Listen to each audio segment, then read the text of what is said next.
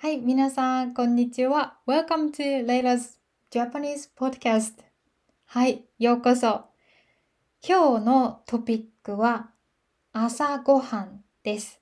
朝ごはん。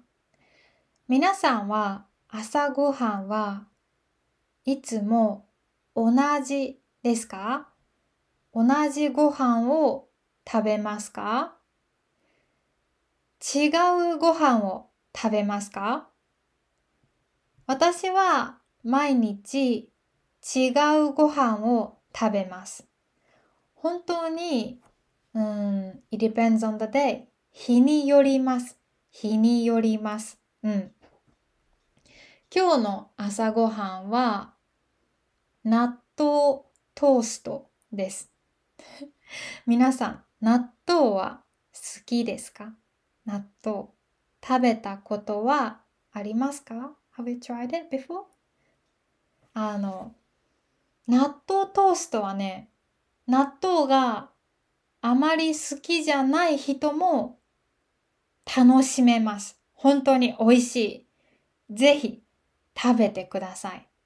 トーストに納豆を置いて、マヨネーズをつけてトーストします。本当に美味しい。びっくりする。マジで美味しいから、もう絶対食べてください。OK？ 本当におすすめ。やってみて。はい。まあでも私はいつもは、違ういろんなご飯を食べますね。ご飯の日も、白ご飯の日もあるし、パンを食べる日もあるし、あとはパスタの日もあるし、ヨーグルトとグラノーラの日もあります。皆さんはどんな朝ごはんを食べますか？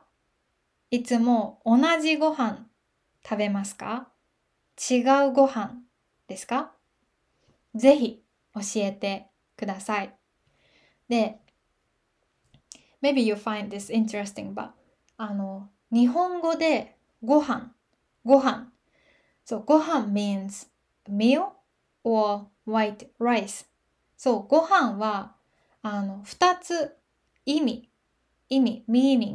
意味があります。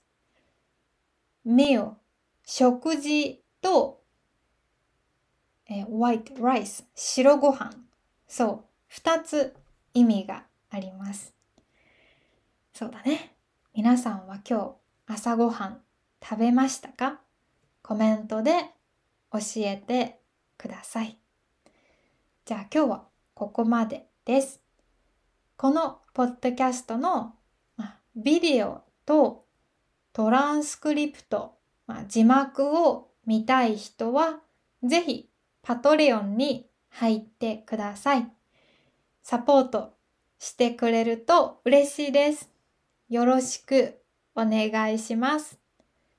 じゃあ皆さん、今日も良い一日を。またね。バイバーイ。